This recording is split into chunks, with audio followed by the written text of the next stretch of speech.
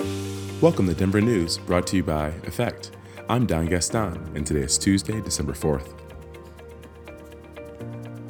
A proposal for a new neighborhood center for South Denver will proceed after the City Council voted for its approval Monday night.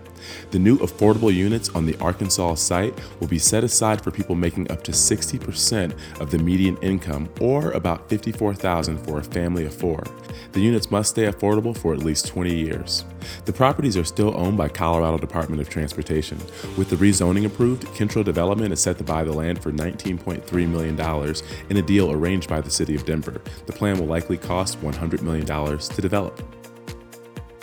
The City of Denver voted on Monday night to allow denser redevelopment on two sites along a stretch known as the Motel District. The city paid about $2 million for two properties, a former strip club and a vacant lot, both on Colfax in 2017. One office space will host commercial businesses and 60 or 70 residential units at least half, which will be income restricted. Meanwhile, the other space is expected to host 60 to 70 homes for formerly homeless people, along with ground floor retail.